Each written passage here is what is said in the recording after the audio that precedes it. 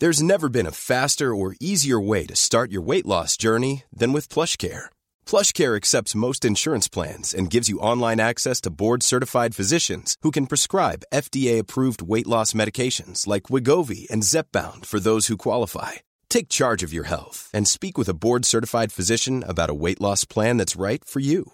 Get started today at plushcare.com/weight loss. That's plushcare.com/weight loss. plushcare.com/weight loss. Hi, I'm Claire Tonti, and well, welcome to a very special episode of Just Make the Thing, a podcast for people who want to start a thing and keep on making it. On today's episode, I get to interview one of Australia's best-loved comedians, Will Anderson. And for the record, my husband-man James listened to this bloke's radio show every day on his way to high school. From breakfast radio to endless stand-up gigs to hosting the ABC TV show The Gruen Transfer, Will's 20-plus year career has been nothing short of excellent. I mean, the guy has won the People's Choice Award for the Melbourne Comedy Festival 9 times in a row. What surprised me, though, the most about hanging out with Will at his house for the day was his warmth, openness, and generosity. And I know this is going to sound silly, but he's just so funny. I mean, really funny. His brain is incredible to watch in full flight. We were there for 4 hours and he stood firing quips, jokes, and in-depth opinions on everything from Batman to politics and social commentary without drawing breath. The guy's a machine, made all the more awe-inspiring by the fact that he battles chronic back pain, so needs to stand rather than sit for long stretches.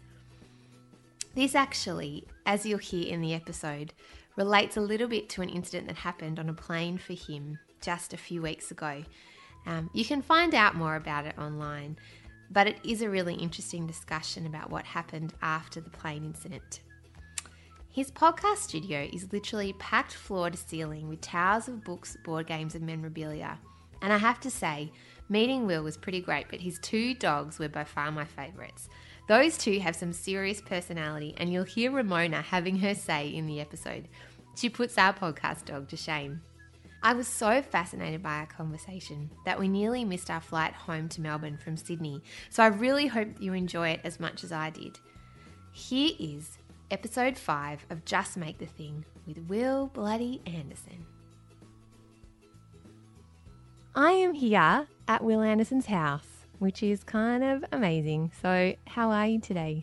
Oh, well, thank you for coming to my house. I appreciate that. Welcome. Thank you for enjoying it. I like it. It's the only house that I've ever owned. I don't really own, all of it yet. Like the bank technically owns about half of it still, but the bit we're in and probably to the house, we can definitely at least claim that much. I think I own a backyard and like an office area. Yeah, well, if you're going to own a bit of it, this is a pretty cool bit. We're in a studio. It's really awesome.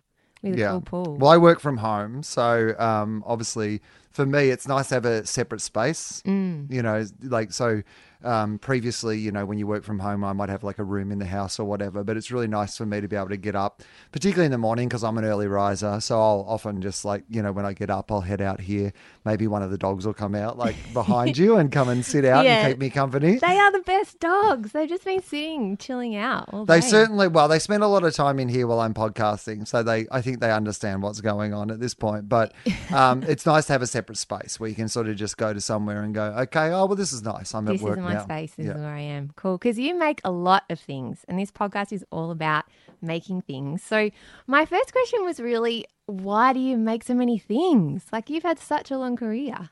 To be honest, like that's where it always starts is just making stuff. Like I've never had really any idea about what things will be successful and I don't really measure them in that way. Like, I put as much work into the free podcast as I do things that other people are paying me quite a deal of money to do. Yeah. I'm sure they wouldn't like to hear that, but I never really judge anything based on like, this is the financial reward I will get for this. If I'm doing a stand-up show, I put the amount of work into it that I think needs to be put into it to do a good stand-up show. It's the same with the podcast and stuff.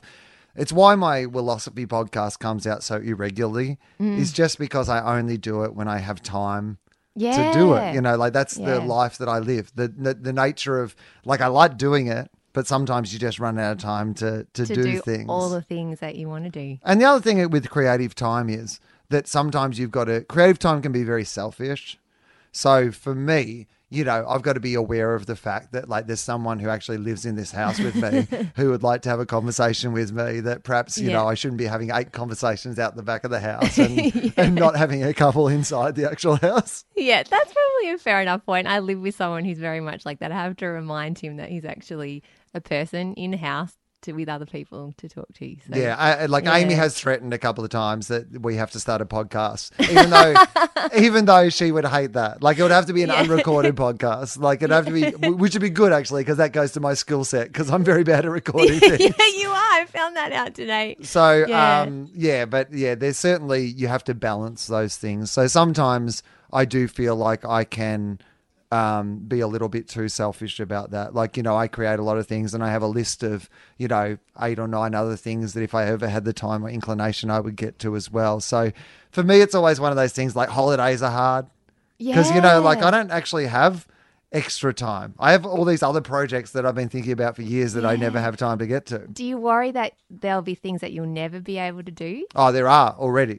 There are things already that I've passed the point of, when I would have done that. Like, I had an idea for a movie about a decade ago that I think would have been really cool, but I think that would have sent my life in a different direction, regardless, even just the process of it. Like, I've seen Charlie, my on-air partner, go through the process of getting an independent film funded. And it's like 5, 6, 7 years, of like really working on this script and, the trials and tribulations of making it all work. So, there are plenty of things that I'd love to write a book about that, or I would have loved to write a movie about that, or I'd love to, learn how to act and act in a TV show that's about this. But some of those things I've kind of got on. I'm already at the point where that's never going to happen. Wow. Do you ever worry that your ideas will run up? Like, that'll be it, that there's no more ideas? Oh, no. That's never been my problem. Like, I don't know if any of them are any good. There may well be a time where people don't think any of them are any good anymore. But I don't think there'll ever be a time where I run out of ideas, because everything is ideas. Like, everything's, sparks conversations. Everything sparks in my mind something else. You go, oh, this would be a good idea. This would be a cool, like, the amount of times on our, you know what, I'm just... She's seen a bottle in the bin and she wants that. Oh, that's like our podcast dog. She loves, Ramona loves bottles. So she spotted one in the bin. She's got a keen eye for a bottle. She's a keen recycler. She was auditioned as the original host of the War on Waste. Craig Rucastle got the job. I think Ramona would have done an equally important job. She's trying to destroy a plastic bottle in a symbolism that I should not have bought it in the first place. And she can bend almost all the way backwards and look at you backwards. I'm very impressed by that. Yeah, I mean, technically, I don't know if she's meant to do that, but she certainly does do it. She's very cool. So I guess we were talking about ideas. I'm really interested in whether you think the ideas are all inside your head or just from things you listen to, or whether ideas are kind of external things that you kind of have to tune into. Does that make sense? Yeah, I mean, it's a good question. I mean, I don't know what the answer is. I think it's probably a combination of both of those things. Like, I often find, when I'm working, what will happen is I will sit at my desk for a while and I'll have some idea or some thought about something that I think is the way that it's meant to go. But I often find if you're in that environment, what you're doing is actually just repeating previous processes. Right? Yeah. So this is the way that I did it previously. So now I'm trying to do a different version of that thing that I did previously. Right? Often the better ideas come when I say step away from the desk. I'll go out and I'll just clean the pool or play with the dogs or whatever. And then something just in that process, when you're now not actively thinking about the thing, but you've done the work, so the sort of background. So clearly in your mind, it is working on the thing. Yeah. And then suddenly, when I used to jog, often in the middle of the jog, you'd suddenly go, that's it. That's what that's meant to be. Now I get it. I get it. Swimming, that was another one, which is the worst because you have no notepad, you have nothing. So then you either go, I have to cut short my swim. I always used to hate if I had a good idea early in a swim because I either had to cut the swim, I just get out of the water and write down this idea. Or then for the next like hour of the swim, all you're doing in your head is go, remember that idea. I cannot think about anything else anymore. Just remember that idea that you're going to write down. That's so. Why do you think that is? Do you think that's because your subconscious brain's just hanging out in there, and that's when the real work happens? I think it's like we're thinking about it. So I don't know, what's a good analogy? Driving, right? When you first get your license, you have been judged by a system we come up with as a society of being competent enough to be on the road by yourself in charge of a vehicle. Yeah. But the truth is, you're still at a point, probably for most people, that you have to think about driving. Yes. So you have to think about the idea that, like, you know, check the rear vision mirror or make sure that it goes from this gear, or I've got to, like, you know, think about these things. Whereas the point where you've been driving for years, that you can just drive. So if an accident or a situation arose, hopefully instinctively you'd be able to handle that situation. I think often when we're writing or we're trying to construct something, we're still in that sort of, you know, you've just learnt to drive. You're still checking the rearview mirror. You're going, does this have structure? Does this have content? Does this have form? Whereas sometimes it's about going, okay, I have all the information I need now. Okay, here's a better analogy. That's a terrible one. I'm going to go with a better one. No, it kind of makes sense to me. The difference between following a recipe and being able to cook. Yes. Right, you know, Yeah, so it's some people, instinct. There's some people, if instinct they there. get their mystery box on MasterChef and they have like a list of like the recipe things, they can replicate that, they can follow that instruction book, and you can cook and you can make something really nice that you made yourself. But you're Yeah. kind of following a recipe. Yeah, Whereas yeah. you get to a point sometimes where you can go, okay, well, with these ingredients, I'm just going to like taste it a bit. I'm going to like, you know, traditionally I put sugar in here, but you know what? I've tasted it and I think the raspberries are sweet enough that I don't need sugar, and maybe Yeah, I'll go yeah. in a different direction. I Yeah. think that's when it gets just a little bit more interesting. Yeah, when you're kind of experimenting and trialing it. And I noticed that you, from my perspective, seem really comfortable being off the cuff and like in your element when you're just running with things rather than necessarily scripted. Do you enjoy it more when you're kind of podcasting and on the cuff, off the cuff, or do you like having it planned like a script, like maybe the Gruen transfer? No, I mean, well, even the bits I like most about Gruen are the unscripted bits of it. Yeah. Because essentially, like, there's a structure, there is a spine to Gruen, but at its best, are the times where it's going to places that you don't think it's going to go. So for most of the comedy element, the way we construct that show is we kind of make the show first and then we just add the comedy on as icing. So we never make a choice on something going, oh, this will be good for comedy. We make a choice going, this is interesting for the show we make, right? Yeah. So I think, to be honest, she was quiet through all the other Yeah, podcasts. she's so I great. really think it's you she's missing. Yeah. Because you were paying her a lot of attention during that time, I know, and now she you're was just not. like, oh, now Yeah, she's not talking to I don't think. me. Yeah, see, James wasn't doing his bit. You got to do a little dog care of your own. You got to, absolutely. Oh yeah, back rub would be good. She'll enjoy a back rub. Yeah. She'll be into that definitely. Oh, That's she kind of her looks main thing that she so likes. happy. She Yeah, loves there you it. go. See, look at that. That's all right. So, Yeah. do you ever surprise yourself with things that come out of your brain? Yeah. I mean, yeah, of course. Like on stage and stuff. Like I had will become probably quite a famous incident in my work where I was kicked off a plane. Well, not kicked off a plane. That's not true. I was arrested at the Yeah. end of a flight Crazy story. through a series of misadventures that turned out weren't my fault. Ended up, being arrested, went to a police station and had to do a show in Wagga that night. So I was out, cleared, and had to end up like going and doing the show. And the first 15 minutes of that show, so I've had an audience waiting for half an hour. Like I'm half an hour late. Yeah. And they all know in the audience because it's happened in the last couple of hours. Everyone knows I'm late. Because So they, everyone's got their phones. Yeah. They know. and it goes round. So literally now I've got Jeez. 500 people in an audience Yeah. who know nothing about what's happened, but all know that something has happened, right? Yeah, Like, yeah. And I walked down on stage that night, and the first 15 minutes of that show were about What what had had just happened, right? Oh, I didn't know First that. 15 minutes. Completely off the top of my head. Completely. And it was fun. Like, I mean, there was honestly bits in the rest of the show where they weren't laughing as much as the first stuff. And I was like, I better refer back to that first stuff. yeah. Because if you're in the moment, like I like to look at comedy a little bit like surfing, right? Yeah. Like- You're with your analogies at the moment. I love But it. well, in that idea that at its best, it's you and the ocean, right? So, like, you can be a very technically skilled surfer, but if you don't have the timing to catch the right waves, it doesn't matter what you can do once you're out there, right? Yeah. So you've got to be kind of in tune with the ocean to actually do it properly. And then you can surf big waves, you can surf little waves, but you've got to surf to the conditions. And comedy at its best is a conversation in that same way. It's you and the audience. I mean, you're doing all the talking, but they're talking too. They're talking in the way that they react to you. So, like, half of comedy is just listening. Like, half of it is just listening to what they like or what they don't like or how they're reacting. Like, so much of comedy, like, this is the thing you realize about those moments is so many times the joke is just that I'm calling what everybody's thinking. You know, the joke is that I am so in this moment because I'm not trying to I always talk about comedy as being two very different skills. One is creation, one is replication, right?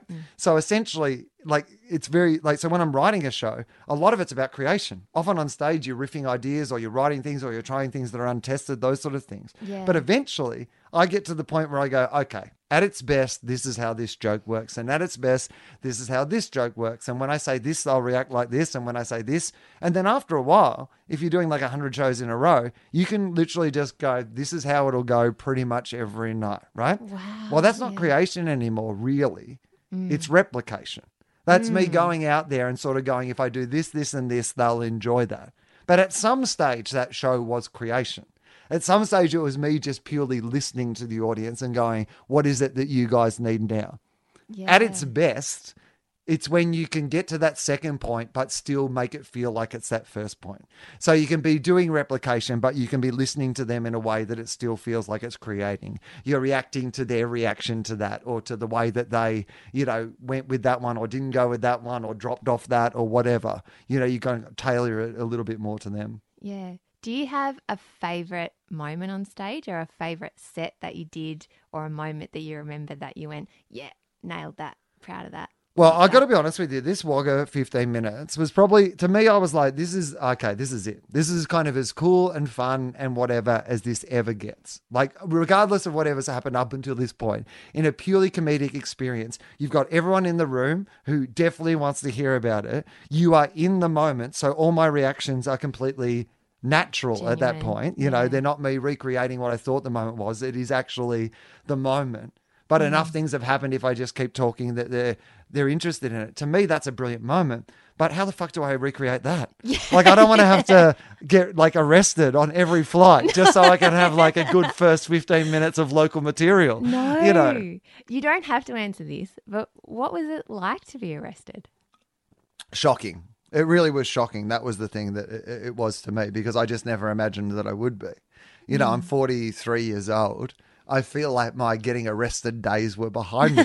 If there were going to be getting arrested days, and there could have been some, you know, like, or I thought maybe like later in life when I had like a beard and a ponytail and maybe I'd chain myself to a tree or something. I feel like maybe that's when I get arrested, but I did not feel it would be an in-between thing. The main feeling I had at the time was confusion, because I was like, because the whole thing had kind of happened, and, you know, I'm going to tell the story in my comedy festival show next year. We're legal. It's even a good pun.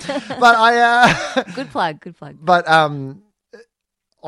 through most of it, I was confused, because I was like of the opinion that the whole thing had been a misunderstanding. So I was confused, and I was acting in the way of somebody who, like, all my friends have got so mad at me, particularly my lawyer friends, because I didn't, like, they said I could have a lawyer and I didn't ask for someone, because I was just so convinced that if I just explained to people like what had happened, that it would all be fine. And I've got to say, for the record, that's how it turned out. Like, so for anything that happened before then, I must say that the process that you meant to, like, they tell you, just be honest and just say what happened and you'll be treated fairly by the police and blah, blah, blah. I mean, that happened to me. Like, I feel like that is the process that I went through. But I've had a range of conflicting emotions since. It's been a real journey for me, like a MasterChef journey. No, but it has been. It really does feel like that. Like, it feels like there's been so many times I've blamed myself, even though I probably shouldn't, but I have regardless. I've had times where I felt really sorry for myself. I've had times where I'm just like, come on, you're going to write an entire show about this. It's a really good angle for the press at the end of the day. No harm done. You're fine. Like, you're a white, employed man in Australia. You got the treatment. Imagine if it was Briggs. Imagine if it was Nazim Hussain. Maybe they would not have got the exact same treatment that I got in that situation. And like the fact that, everything was fine for me. I was treated really well and politely. They got me to my show. I mean, at the end of the day, everything that happened post then happened quite well. So I'm grateful of that. I'm grateful of the fact that I'll have a show. But I'm not quite at the point where it's funny for me yet. Yeah. I'm at the point still where, and here's the thing, it's so weird when you do this job, because probably if you were going to look at it from the outside, an injustice was done to me. But when you do this sort of job, to be honest, the greatest thing that could happen to you is an injustice. To be honest, to talk in a show, something interesting you're talking about, getting arrested for something that I shouldn't have got arrested for. It's a great hook. I mean, it was a terrible thing to go through, but it'll be a fucking great show. So I'm trying to put myself in the position of the person down the line who is enjoying and grateful of this moment, even though... Hey, I'm Ryan Reynolds. At Mint Mobile, we like to do the opposite of what Big Wireless does. They charge you a lot, we charge you a little. So naturally, when they announced they'd be raising their prices due to inflation, we decided to deflate our prices due to not hating you. That's right. We're cutting the price of Mint Unlimited from $30 a month to just $15 a month. Give it a try at mintmobile.com/switch. $45 up front for 3 months plus taxes and fees. Promo rate for new customers for limited time. Unlimited more than 40 gigabytes per month. Slows full terms at mintmobile.com. Sometimes I don't feel like that at the moment. Yeah. Do you think that in the end, because I know there is that whole thing about being a tortured artist, and some people think to be able to create art, you need to be twisted and tortured and have like dark times. When are you best when you're creating? Has this sort of helped you create, or has it been a blocking for you to create? I mean, it's great to... it is great to create. That's no doubt, because what you're thinking about at all times is this thing. You're inside your head. And I was also had the double bonus of like I had hurt my back really badly, and also, my partner is away overseas. So I'm at home by myself in pain, not able to get in a car or travel anywhere and see people, but also going through this thing at the same time. So in some ways, creatively, I mean, I wrote like your average comedy festival show eventually would be about 7,500 words. Like in the first 3 days, I wrote like 9,000 words of notes. Like I just, as I would jot down whatever was going through my head. So creatively, yes, but that's not what I want to replicate every night when I go out there. Like, I don't want to feel like that every night. If I want to do this show and do it every night, I've got to get to a point where I can reflect what I was feeling at the time. And I can talk about all those interesting things. Because I think it is interesting to talk about the things that I did wrong as well, or the things that I would have done differently, or, how it actually happened, and be able to tell that sort of story. And so, like, artistically, they're all really great colors to paint with, but I don't want to have to fucking relive that moment every night that I do that show. So sometime between now, like now where that's all raw and I'm writing down all the, darkest thoughts I have about that, eventually I want to be in a place where I can now go, okay, now let's make this into an entertaining show that people can enjoy. I got arrested and it was hilarious when it's actually not that funny in the moment. Not yet. Not yet. I mean, I did think for a while it was just going to be me and Margaret Court on the one plane, but I think it's all going to be fine. I think you're going to be fine, Will Anderson. But I wanted to ask you a little bit actually, and you can also not answer this if you don't want to, but I know that you do get a lot of pain with your back. How does creativity factor into that, or what you write and what you create when you are dealing with, I guess, an illness or a difficulty with that side of things? Well, I talk about it a lot because, I mean, the great thing is, like, honestly, I will go to my doctor regularly because I've never not like gone to the doctor and come out with a hilarious story. Like sometimes I'm just like, let's go and get the back checked up. Something will happen, let's raise the stakes. Yeah. I mean, honestly, 3 years in a row, I thought my doctor should have got paid a bit of the show because like 3 of the funniest bits were all things that had happened when I'd gone to see him. it's been inconvenient for me, but 3 million Australians suffer from what they call chronic pain. And the thing that it tries to give me an understanding of, which was why the airplane thing like was so disturbing to me, was I like to think that I'm a person who lives my life not trying to like have like bad interactions with people, because you never know what pain they're experiencing in their life. Like you don't know what pain it was for someone to get to work that day, or what pain or what sort of day that they've had. Like one of my big things is, and that was the thing about this incident that kind of came back to me and haunted me over and over, because even afterwards there were some people who were like, you know, you should sue them and this, you should be demanding an apology and blah, blah, blah. I said, one of my major principles in life is I don't want to be anyone's worst day at work. Like and I don't care who it is. If it's the person I get the coffee from in the morning or whoever it is, I just don't want to be the asshole they complain about when they go home to their partner, you know. I don't want to be that. And on this day, I was that for these people at least, right? Yeah. You know, and so even if I didn't feel like it was my fault, I still felt that. I felt like, and I certainly didn't want to, and when I do the show and stuff, I'm not, well, it's not about them anyway and what happened. You know, the rest of it will be about, you know, me being an idiot and what happened there. But also, I don't feel any vindictiveness or whatever to like these people. Obviously, on that day, they ticked a check load of things that they thought they were having a terrible day. And if they really thought they were having a terrible day, they weren't. But as it turns out, they thought they were, right? Imagine how terrifying that might be to somebody, that you thought something terrifying was happening. Right. Absolutely, So I try to have some understanding of that. And that was like, you know, so the pain thing is the same. I just try to talk about it a bit, less for me going, hey, this is what my life's like, because my life's fine. More that I know there's a lot of people who have chronic pain. And if you can talk about it in a fun way, and I know this because I get like a heap of letters from people who tell me this thing. And I also get a heap of crazy cures from people, like a heap. Like so many crazy hip cures you would not believe.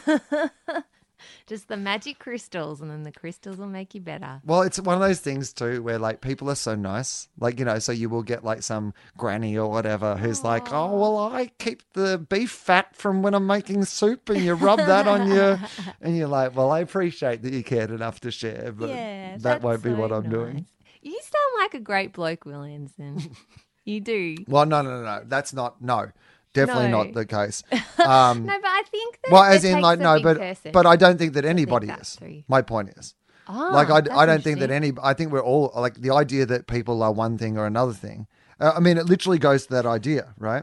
Which is that you're not the same thing to everyone, and you never can be. But you can be the nicest person in the world, but there'll be someone you had an interaction with who thinks you're an asshole. Yeah. Because for that day, for that moment, whatever happened between us, like it didn't work. And it happens all the time. Like you can be the nicest, good Samaritan in the world, but because you're on your phone every morning to your dying grandmother, but your barista thinks you're an asshole because you never get off the phone, right?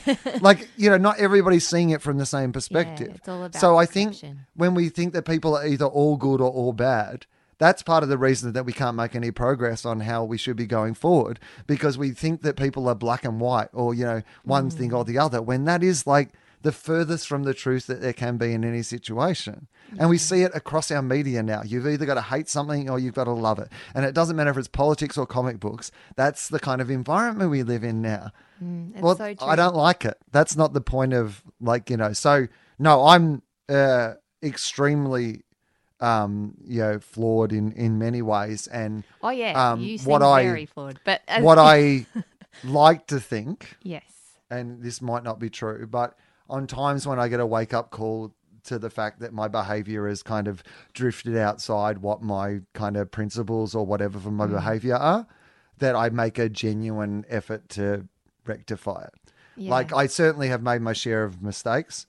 But I'd like to think if I have one prevailing sort of orthodoxy, it is, well, if I'm confronted by somebody telling me that I did do something wrong, that I will try to firstly entirely understand that and the hurt that like it has been done to that person, and to then make some actual steps to rectify that behavior or whatever it is, and that's, I think, what, for me, that would be what I would ask of people first. Just try that first. Like there's still going to be a Absolutely, bunch yeah. of other things we won't agree on, and there'll be points where we can never get people together and all those sort of things. But No. maybe, it's nice when someone gives you that chance for a start. Like it's nice if you make a mistake and somebody, instead of like saying, well, you're the worst person in the entire world, says, I reckon this is probably an exception to what you're normally like, but here's how you made me feel, or here's how this incident was, or whatever. And I think that's a good, I think for me, that when I talk to you about by the way, can you tell how I mean, I'm so sorry. It's a hostage situation, this podcast, isn't it? No, I'm really enjoying But it.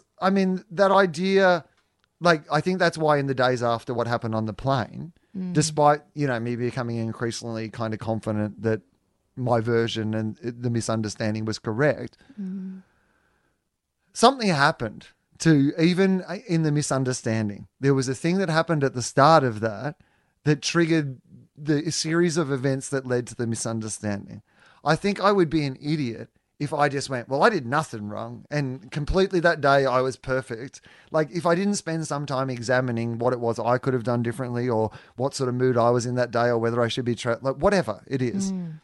Like I think that's important to do. And then if you recognize that there's a problem in there, to, take some time and try to rectify it. Yeah, I really liked what you said about how everyone makes mistakes and no one is perfect, and people are shades of grey. They're not black and white. And I think that's often the problem at the moment, and why we end up with, I'm looking at Trump, who's sitting on your desk at the moment, in power, because people think that you're either one thing or the other.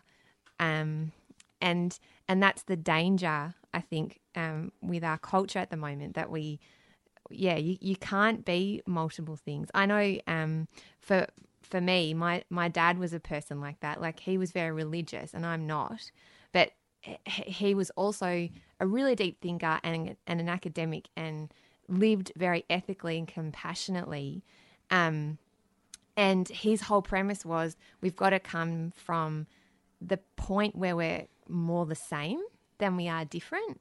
So, he wrote a book called Common Ground, but he also chaired a committee of interfaith. So you had people from the Muslim community and people from all the different, bits of the Christian faith, and representatives from Buddhism, just all coming together because all the different religions have things that are in common, and then they would lobby the government on, say, religious freedom or freedom of speech. And I think that Well, I couldn't agree with that more, because Yeah. essentially what you're saying to people, going, hey, you all believe in God, right? Okay, me too. It's a different, I believe in a different one, but we all believe in God. You all believe in God? You all believe some version of do unto others? Yeah? You all got that one? Yeah, okay. We have a lot in common, guys. Let's not concentrate on so much on some of the fine print where we have differences. We've got a lot of core principles that are right on the same page. Yeah, exactly. And I think that a lot of the time that's what gets lost in our political debate, and in a lot of our debates, is that idea of all this stuff that we have in common first. In fact, in some ways, I'd love if that's where the debate had to start, with all these sort of things.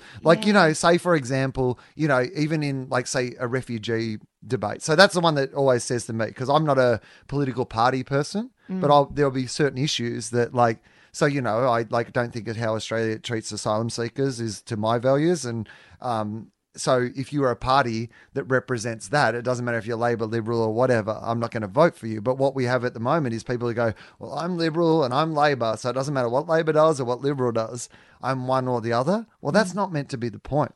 We're meant to be in the old days, it used to be this sort of idea of going, well, here's what we want to achieve. We want to make sure that everyone's well educated.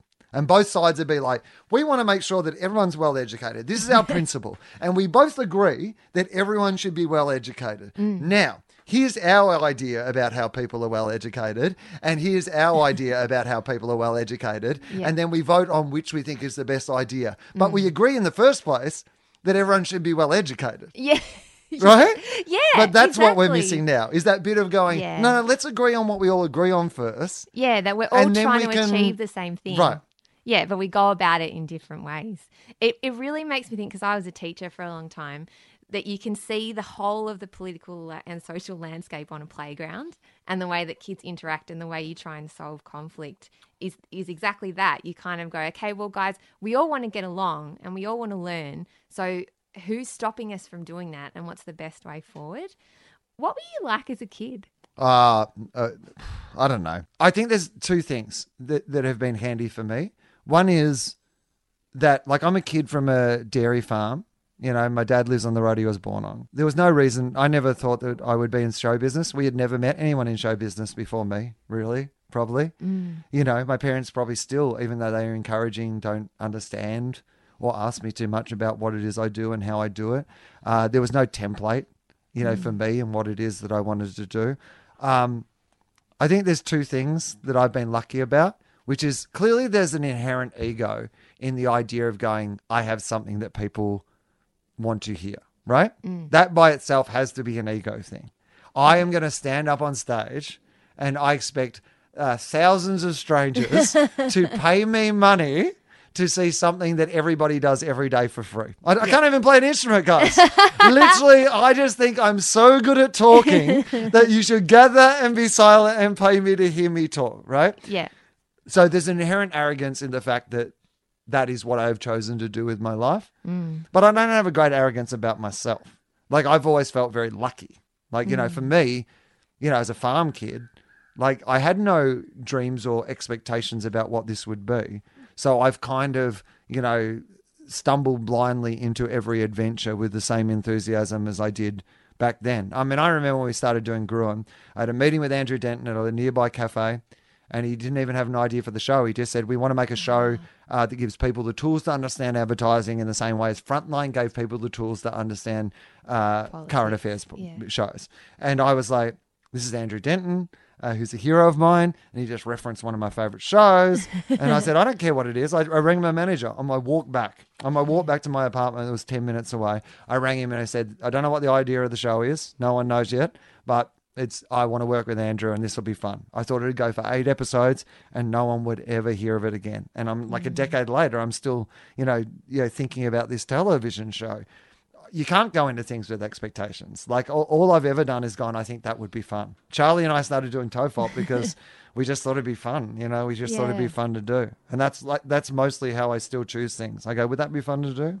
And you just do it. And then just do it. And then Yeah. hope eventually that you can make it Become work. something. It does not work out for everything, guys. That's the lesson. Yeah. Just to finish, I guess, because this has been such an interesting conversation, and thank you so much for having us here and for having me here and chatting and being so open. What advice would you give to people out there who want to start a thing or are struggling to keep on making a thing? What advice would you give them? Well, firstly, I reckon the greatest thing of all is just to start with that idea of just loving the thing you're doing. Like, I mean, if you don't love it, how can you expect anybody else will ever love it? Like, and, you know, art is not meant to be a survey. You know, you're not meant to, like, you know, survey 1,000 people and find out what they like and then come up with a computer program. I did I was like hosting this thing, and it had it was in this Silicon Valley in San Fran, and they had the futurist whose name I can't remember now. He works at Google. He's their futurist, and he's the one, the singularity. Yeah, James loves him with all the solar panels and the cars and the. So he's speaking, and he's talking about the fact that when artificial intelligence gets clever enough to take over, the thing that might prevent it is humor. Because the hardest thing to replicate, the hardest thing to understand and just program is humor, because it's so subjective, right? You can't just... I think that's a really good place to start with any sort of art. Stuart Lee, who's a brilliant UK comedian, always talked about the idea of like the 2000 rule. And he said, if you can get 2,000 people to love something enough that they will pay $50 a year for it. So whether it's a ticket to the show, whether it's a T-shirt, whether it's like whatever your business is, but I'm just using the analogy of my business, obviously.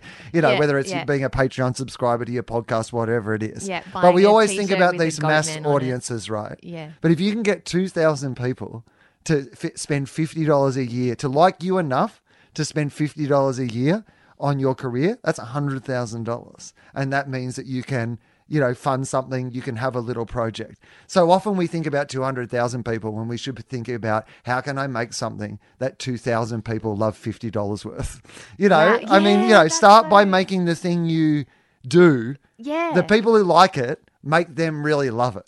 Yeah. Don't fuck them off to have a broader audience. Make them love it, because the people who really love it, they will buy the t-shirt. They'll buy the poster. They'll, we have people who listen to this podcast who listen to my podcast, Tofop, who have been listening, since the start.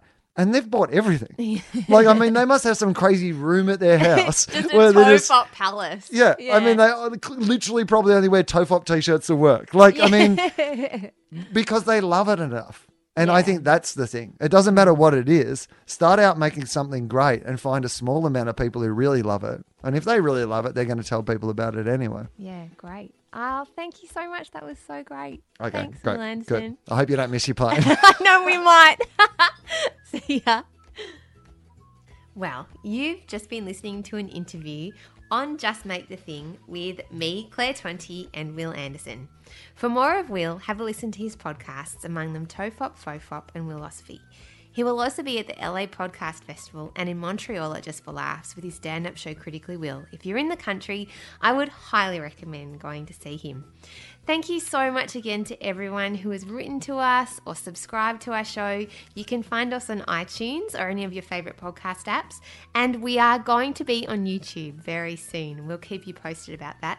You can also follow what we're doing on Twitter at Make the Thing, or on Facebook at Just Make the Thing, and you can email us at justmakethethingpod@gmail.com or contact at planetbcasting.com.